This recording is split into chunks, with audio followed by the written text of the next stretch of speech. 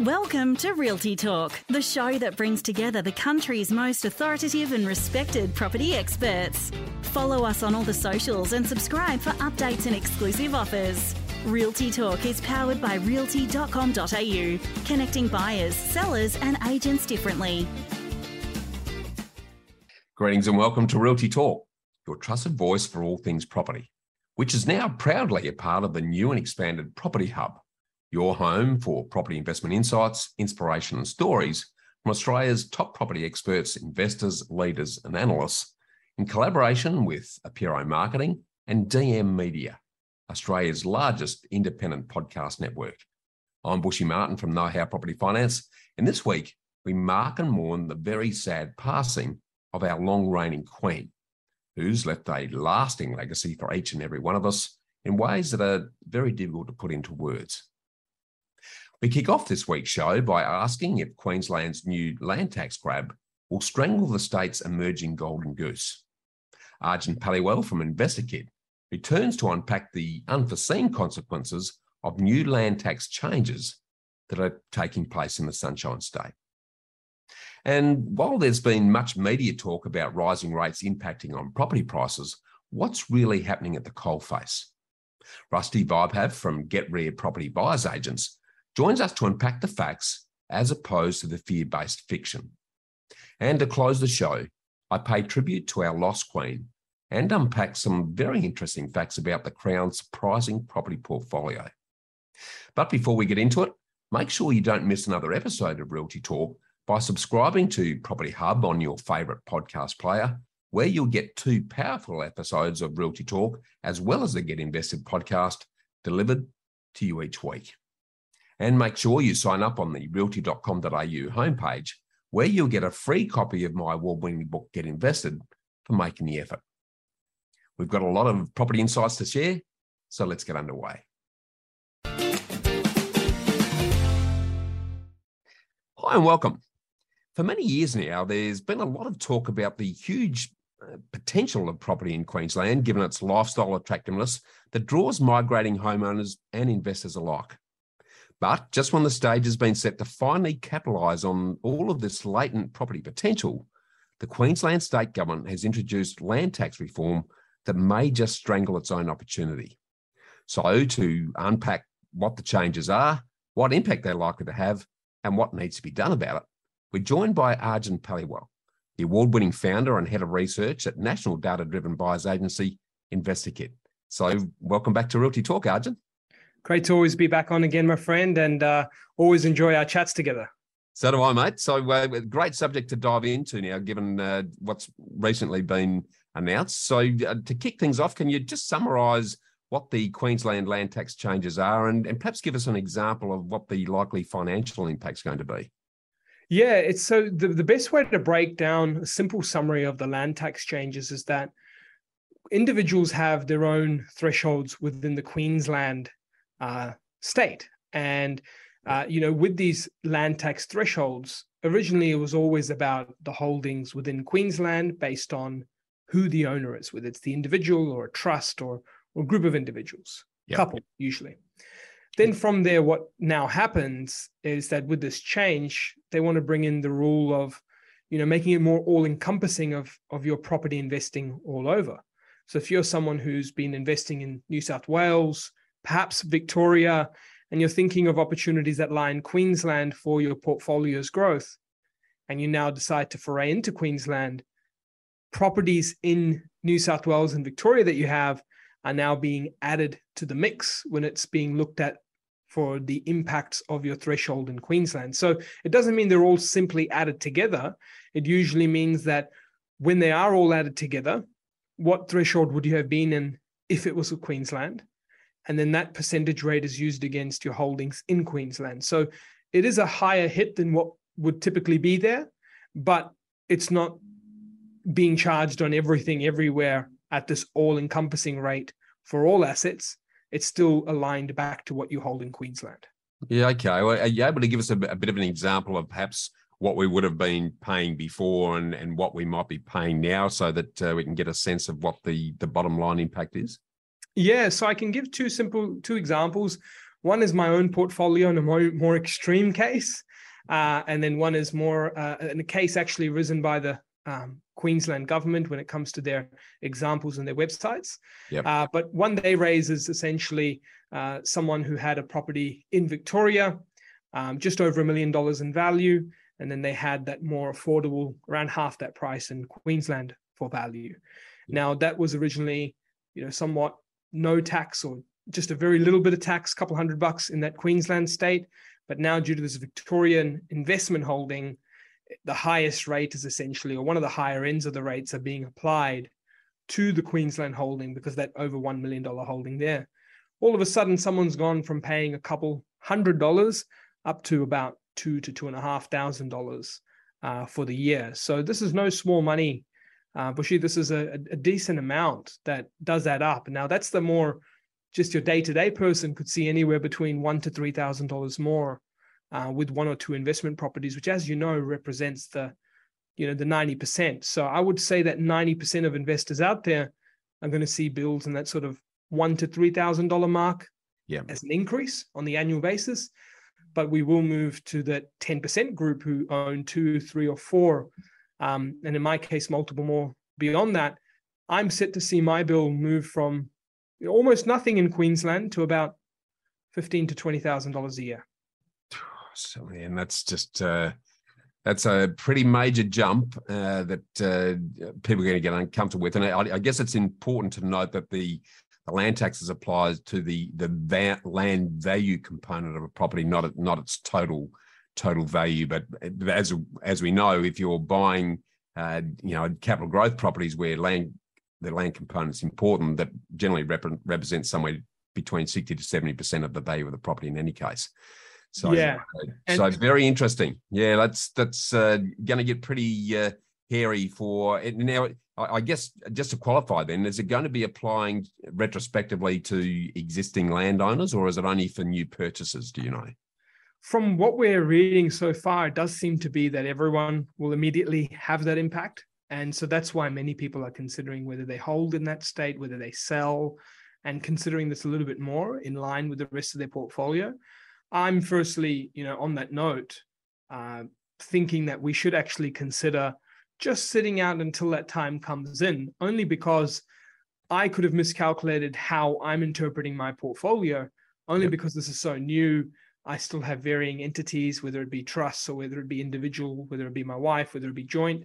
So all these things still are a little confusing, even for professional, sophisticated investors, like myself or like others that I work closely with. And so as a result, I still think it is very much, yes, it's on, but it's also up in the air of how we can best treat this after further review. And the interpretation of the legislation is always interesting as well. So it will be interesting to see how it unfolds. If we look at locals in Queensland, how would this land tax affect Queensland property owners? It's a very interesting question. So I think for local property owners, the effect might not be as much, only because they might not have forayed into interstate investing if they've got those local options first. But for those who may be local, then investing elsewhere as well, they might, again, consider their holdings elsewhere to see how that's best placed in comparison to what they have in Queensland. What I would say, though, is that in Queensland specifically, it's really going to be different for different groups of buyers. You have your owner-occupiers, which actually ties into the next point of renters. But the journey from renter to owner-occupiers may take longer, just because prospective Queensland property owners may see themselves paying more rent as these costs are recouped another way. But then you've got the investors in Queensland who, if they're only in Queensland, may not see much of a change. Yeah, good point. So you touched on rents. Given there is a looming and growing rental crisis happening not just in Queensland but around the rest of the country, what's your thoughts on the impact that this land tax is going to have on the current rental crisis? Yeah, it's pretty sad to see. In terms of the rental crisis right now, there's a lot of low supply all over Queensland. And this was not going to be solved anytime soon. It was already something that structurally needs time for it to alleviate. Yep. And to then see this policy be placed on top of the already a very, very strong rental market, is going to see things, blow up quite a lot. When I say blow up, I mean the extremes of both sides. Rental increases are going to get heavier and heavier as time goes on. Yep. And then when it comes to the impacts of these increases to families, we looked at, the number of households that have their rental payments at 30% of household income or below. Yeah. And that number is shrinking. This moment right now, it's around that 58% nationally. Yep. We expect that number to shrink, which is a worse sign. The more and more people you have on that number shrinking, is a higher amount of people who aren't having that 1/3 or below of their income to rent, and actually seeing more than 1/3, of their income. This does remind me of many parts of Asia where, there are exorbitant rental prices due to very much landlocked smaller islands, and they start to make do with high density. And then even what was once affordable high density starts going to extremely expensive dollar per square meter rates. I mean, I know that we're still beautifully spacious in our land and our, backyard or Australian dreams and square meterage and houses, but it does take me to many parts of Asia in terms of the changes we could see long term. If more and more impacts like this are already placed on a stressed rental market, we could see ourselves turn into a very much an expensive rental country amongst global standards, not just the changes we're seeing in Australia. Yeah, I totally agree. It's really starting to smell like a bit of a knee-jerk reaction that might appear to be adding to the coffers, but there's some unforeseen consequences that are starting to flow through already here. On the flip side of that then, Arjun, what action do you think the state government actually needs to take around this? Yeah.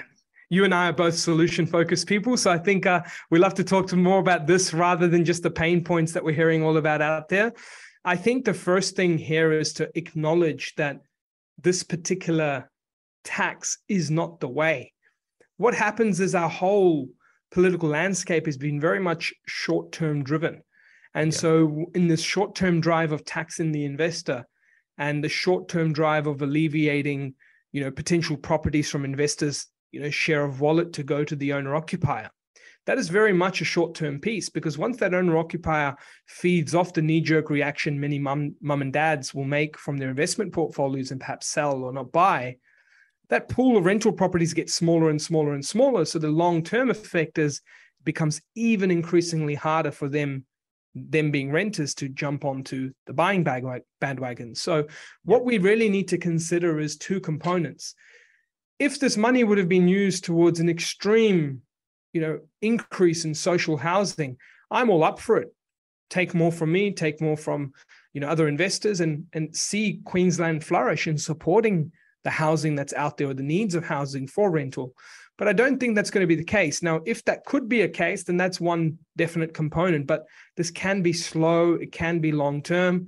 I personally think we need to look at rules like we've just seen now, which is a land tax, but even explore it down to more micro rules. To give you some context, there are councils all over Queensland that charge you higher council rates simply because of what type of owner you are. Yeah. You did not deliver me an extra wheelie bin. You did not deliver me any extra services. But just because I registered myself as that type of owner, or I'm no longer residing there, all of a sudden I'm charged a different class of, council rates. So I feel like a whole audit needs to be through from top levels of state all the way down to micro levels at council, to just really remove some of that us versus them on investor versus owner, because the investor, needs to be with the government and be treated as their social housing arm, because they're not coming up with the housing. The housing is trending down long term. So we really need to look at this as a partnership with the government and remove certain red tapes to allow investing to be popular across both new and existing assets. Yep. So then more stock across the board can be created where that balance and pool remains. It's not to say that every investor out there should be buying in Queensland and beating every potential owner-occupier there, but we need to find that sweet spot to create a pool that remains in that sort of 30 to 45 or 35 to 45% bandwidth that allows renters to continue saving and continue moving into the home buyer aspect without being penalized like we're seeing now. Yeah, very good insights. And let's just hope that the other state governments around the country aren't looking at Queensland and thinking similar thoughts, because it could really hamstring the supply of housing generally, given that governments got out of housing supply back in the 1970s, and with a growing gap between supply and demand, these sorts of added restrictions are only going to make the situation worse. So, look, I really appreciate you sharing these very timely insights, Arjun, and thanks again for your generous time on the show today. Cheers. Thanks, Arjun. Well, it's clear that what might at first appear to be a good solution to boost state government coffers while protecting their local voters, deterring interstate property purchases is likely to have significant, unforeseen and ongoing consequences. And if you want to find out more, reach out to Arjun and his team at investorkit.com.au. You're watching Realty Talk, your trusted voice for all things property. Successful property investment is a game of finance. Do you have the right team and the right game plan?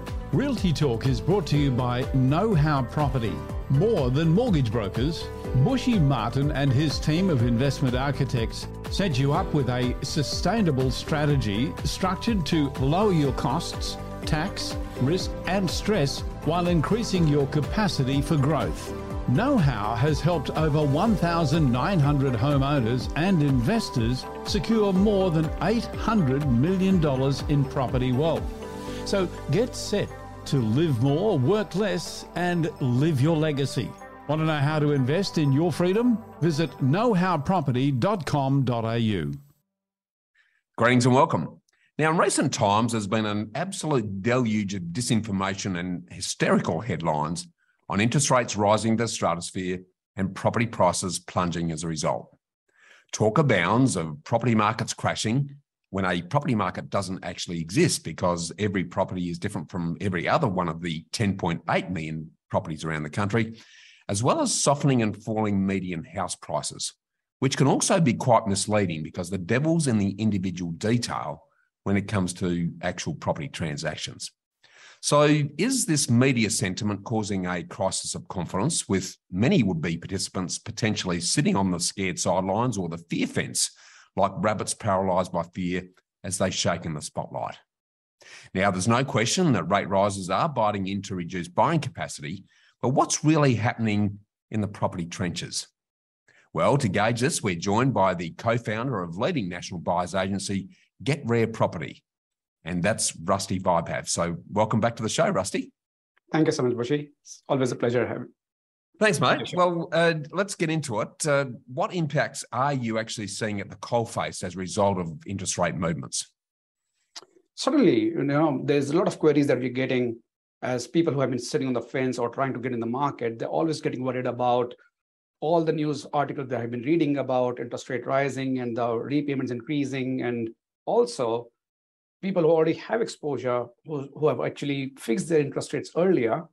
Now, when they are actually out of that lock or the fixing of those interest periods, what is going to the impact?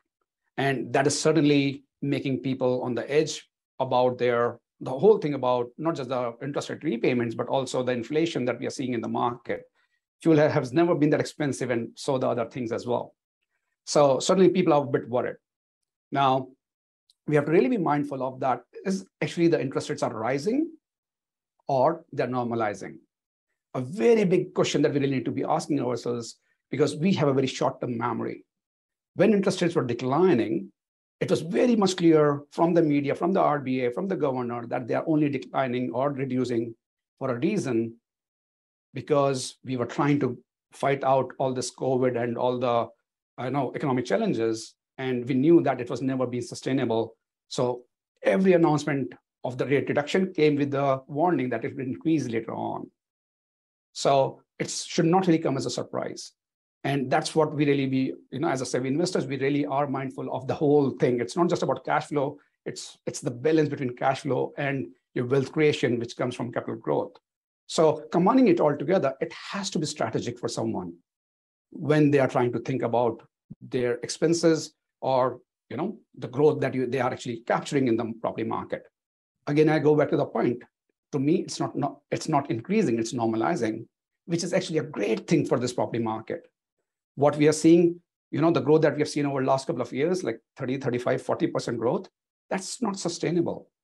What it has brought is speculators, people who had very little deposit of the margin of error. They were getting the market and they were buying properties left, right, center.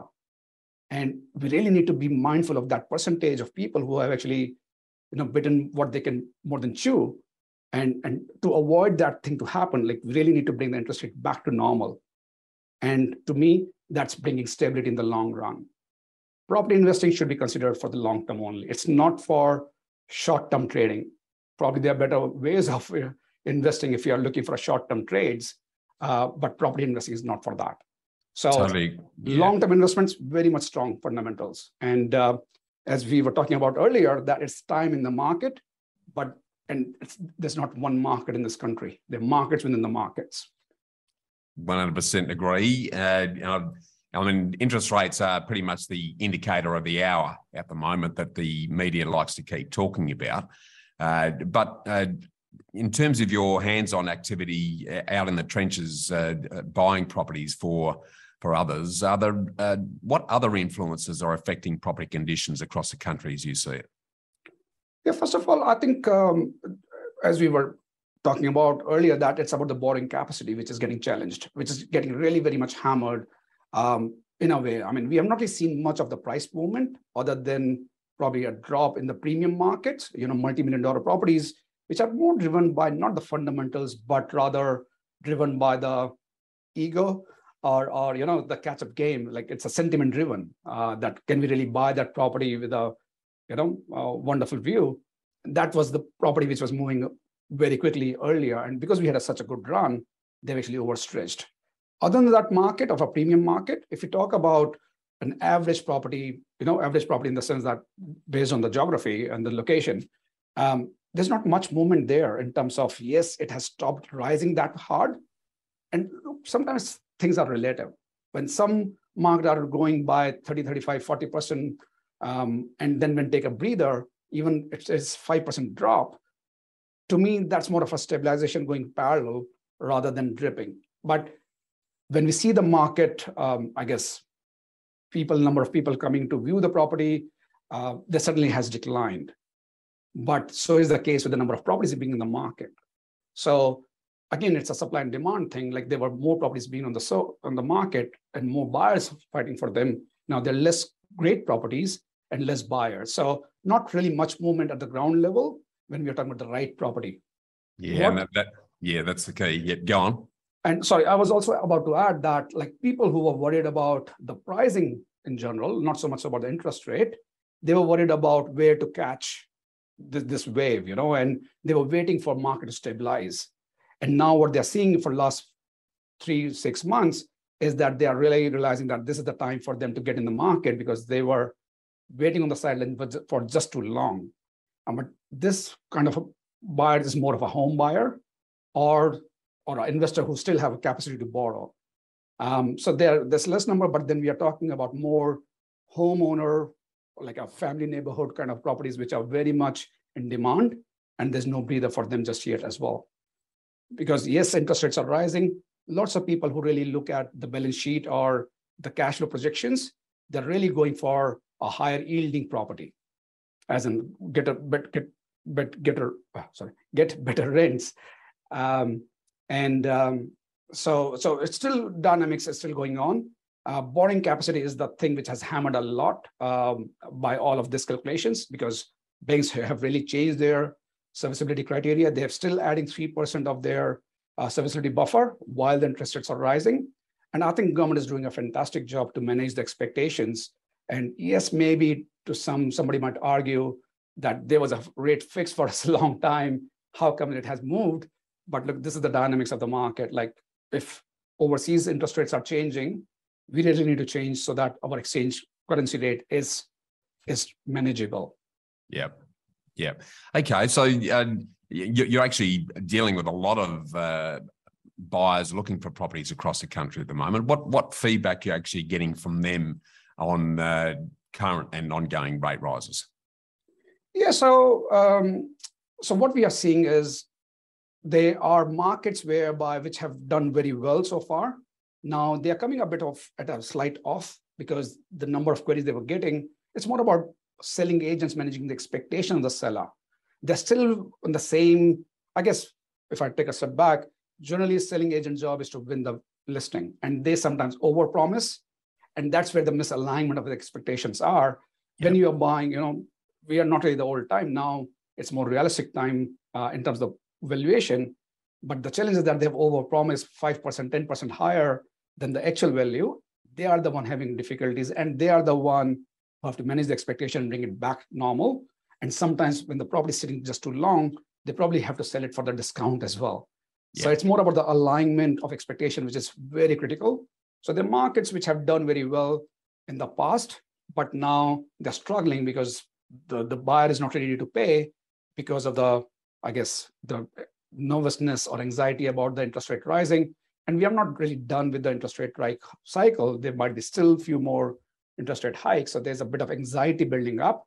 So unless we are compensating for the potential or the expectation of the capital growth, it's hard for the buyer to come on to the party and pay a bit more, interest rate. Again, looking at the history of interest rates, it's still on the lower end, by the way. Exactly. But relatively, when we are so much used to the cash rate of being 0.1 for too long, and now we are talking about 1.85, might probably still go to close to 3% as well. So it's all relativity here. I think market is taking, for last couple of months, it was very hard for people to even soak it in because there's so much media news out there. And, if you look at the sentiment, and that's where the data doesn't lie. Because when we talked about COVID, the consumer confidence index number from Westpac research, it dropped down straight away to 65, 68 number and bounced back to 70. And that was, if you look at the history of the property market performance, someone who has actually taken, believe in the numbers, believe in the fundamentals long term, and bought the property then was rewarded for what they have actually done then.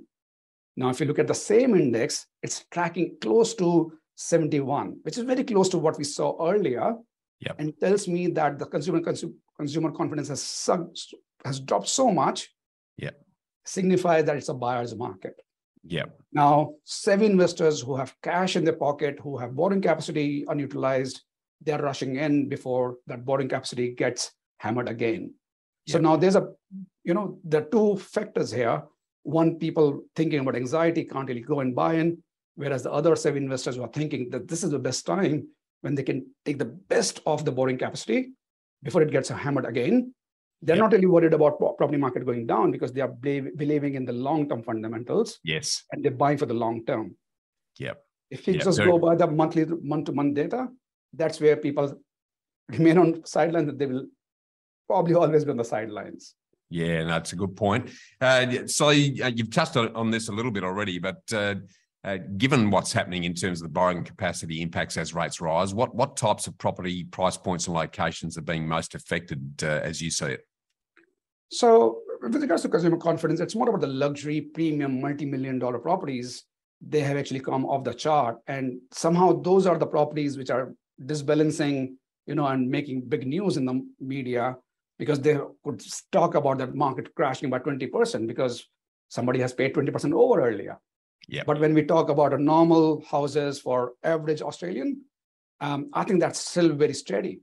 And it really comes down to like buying within, I guess, the median of the suburb or the region. That is more of a, I guess, indicative of the affluence or the earning capacity. And buying in accordance to that, actually, nothing has changed at that ground level. So someone who's paying rent when the rents have gone so high, they are more having an inclination of buying and paying for their mortgage. The first home buyer benefits, and also the appeal for the first home or the homeowners is still keeping the property market intact. And that's where we as a business, where we are into buying investment properties as well as homes, we are focusing on those properties which appeal to the homeowners more, because that's bringing that kind of stability in the market. Yeah, no, very interesting times given all of that. And that's the old story, good quality properties and good locations at the sweet spot of affordability will continue to do well. It's probably at both ends of the equation that are most affected, mate. So I really appreciate you joining us for this really hands-on feedback, Rusty, and thanks again for your time on the show today. My pleasure, Bushy. Thank you so much. Thanks, Rusty. Well, as you can hear, media speculation certainly appears to be creating a potential crisis of confidence in some areas that can be influencing both buyer and seller behaviour in some pockets.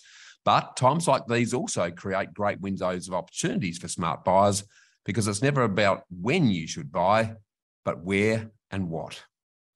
Keep watching Realty Talk, your trusted voice for all things property. Property deductions can save you thousands of dollars each year. To make sure you maximise deductions, you need to work with the most experienced quantity surveyor in the country. BMT Tax Depreciation is the leading specialist in the industry. They've completed over 700,000 tax deduction schedules for residential investment and commercial properties Australia-wide. BMT guarantee to find double your fee in the first full financial year deductions. Call BMT on 1300 728 726 today for an obligation-free quote. Hi and welcome. Now, given the sad passing of Queen Elizabeth on the 8th of September, I felt it fitting to pay a tribute to our lost Queen, who, in ways that many of us don't even realise, has had a profound impact on our lives. And her passing, while not surprising given her 96 years, has still been a shock and has left me with a somewhat surprising, deep and all-pervading sense of loss and sadness that I can't quite explain or adequately put into words. In many ways, I feel like I've lost another mother for the second time. What about you? How have you been affected? For me, she was one of those very rare individuals who has touched my life with a sense of genuine care. And even though I never actually met her, I felt like I knew her. Yes, as a child of 8 years old, I enjoyed the excitement of travelling to Swan Hill with my family to see her. And my great-grandmother, who lived until she was 103, received a telegram from the Queen when she became a centenarian. But other than that, I've only heard about her. Yet in some strange, intangible way, she's had a subtle, profound influence on my life. Apart from my own parents and grandparents who have now all passed, she's been the only other constant, consistent, stable figure who was always there in the background. In many ways, she's been a steady centre amid constant change. She's been the one element in our individual and collective lives that stayed reliably the same. And her fixed, reassuring presence is now gone. It's as if she was woven into the cloths of our lives so completely that we stopped seeing her thread long ago. And it wasn't just her presence on our coins, our banknotes, and our post boxes. Our respect and admiration for her has been built around her lifetime of self-restraint, her sense of duty and service, and her incredible work ethic. She's been the one element in our collective lives that was consistently and reliably the same. As you know, I talk a lot about the enduring qualities of sustainable success, and she was the living epitome of all of them. Despite her position, her evident qualities of selfless humility, patience, persistence, discipline, endless hard work, wisdom, calm, and stability are all bound by her genuine care for all living things. Her ability to stay true and consistent with her values while remaining open and adaptable to change and constant reinvention under the relentless media spotlight have been absolutely remarkable. And while she had no formal power, she commanded it by her presence, her poise, and her empathy and understanding of others. To many of the world's leaders, she's become their confidant, their confessor, and their conscience. So in many ways, the Queen has been the silent backdrop to all of our lives, a quiet, stable presence that was always there with us to support us in good times and in bad. A bit like our global mother. And in a strange way, she's allowed us to connect to ourselves at a deeply personal level. We remember not just her many milestones, but how her milestones have actually connected to our lives. In many ways, she marks the end of an era and the end of the way the world has worked up until now. As our Prime Minister so well put it, Her Majesty was a rare and reassuring constant amidst rapid change. Through the noise and tumult of the years, she embodied and exhibited a timeless decency and an enduring calm. So I think the reason that I care so much about her passing is because she genuinely cared about all of us. And it's fair to say that I can count on an amputated hand how many people I truly respect. But without even realising it until now, she was definitely one of them. And like losing a mother or grandmother, she leaves a gaping hole in their hearts, and it's now difficult to imagine a world without her. So thank you, Queen Elizabeth, for the genuine care that you've demonstrated throughout your time with us, your role model of grace and consistency that you've always demonstrated through thick and thin, and the positive impact you've had on all of our lives by being our silent guiding light. Now, while we're taking a moment to focus on the monarchy's impact on the world, I thought I'd share with you their considerable influence and reach in the world of property, which I've borrowed from Kirsten Craze from News Corp, as well as recent musings in the Australian Property Investor magazine. Because you may not realise that King Charles III inherits an enormous property portfolio from his mother, as the late Queen Elizabeth and the royal family oversees one of the largest and most valuable property portfolios in the world. Their incredible collection that's owned via the Crown Estate, as well as private titles, comprises an extraordinary array of property from extravagant palaces and castles to more humble bed and breakfast cottages that's estimated to be worth around $40 billion. Now, it's important to note that their extensive portfolio is not the monarch's private property and can't be sold at their discretion. However, 25% of the annual profits are given back to the royal family as part of a sovereign grant, which is actually used to fund the family. So, from world-famous royal residences enjoyed as museums to lesser-known homes that you can rent out for the night, the list of regal real estate is both long and extensive. As examples, they include Buckingham Palace in London, which is a total of 775 rooms, including 188 staff bedrooms, 92 offices, 78 bathrooms, 52 royal and guest bedrooms, and 19 staterooms, with an estimated value of around $7.35 billion. Then there's Windsor Castle, which sits on 5.2 hectares and has approximately 1,000 rooms, and is considered to be the largest occupied castle in the world, with an estimated value of around $850 million. Then they have Balmoral Castle in Scotland, which was Queen Elizabeth's beloved summer home, where she died peacefully. And this sits on 20,234 hectares with about 150 buildings and an estimated value of around $95 million. Next, there's Kensington Palace, which is a 547-room palace that is home and office for multiple royals that's valued at around $923 million. Then there's the $1 billion St. James Palace. We can also add Clarence House to the list at a value of about $500 million, which is where the Queen first lived when she got married and where the new King Charles and Camilla has lived since they got married. Next is Sandringham House, worth about $234 million in Norfolk, which is most well known as the meeting place for the royals at Christmas. And it's got about 775 rooms in the palace.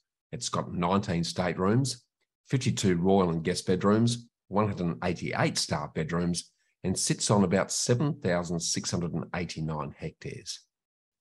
And of course, there's Hampton Court Palace in London, which was the former seat of the Tudor dynasty, including the infamous King Henry VIII. This historic palace on 24 hectares has 1,390 rooms and has been operating as a museum since 1838, with a current estimated value of about $1.69 billion. Then in Edinburgh, we have the Palace of Holyrood House, which is where the Queen's body actually lay in state, and is the official residence of the monarch in Scotland with a value of around $93 million. In Northern Ireland, there's also Hillsborough Castle, which is a 40-hectare property dating back to the late 18th century with an estimated value of more than $135 million.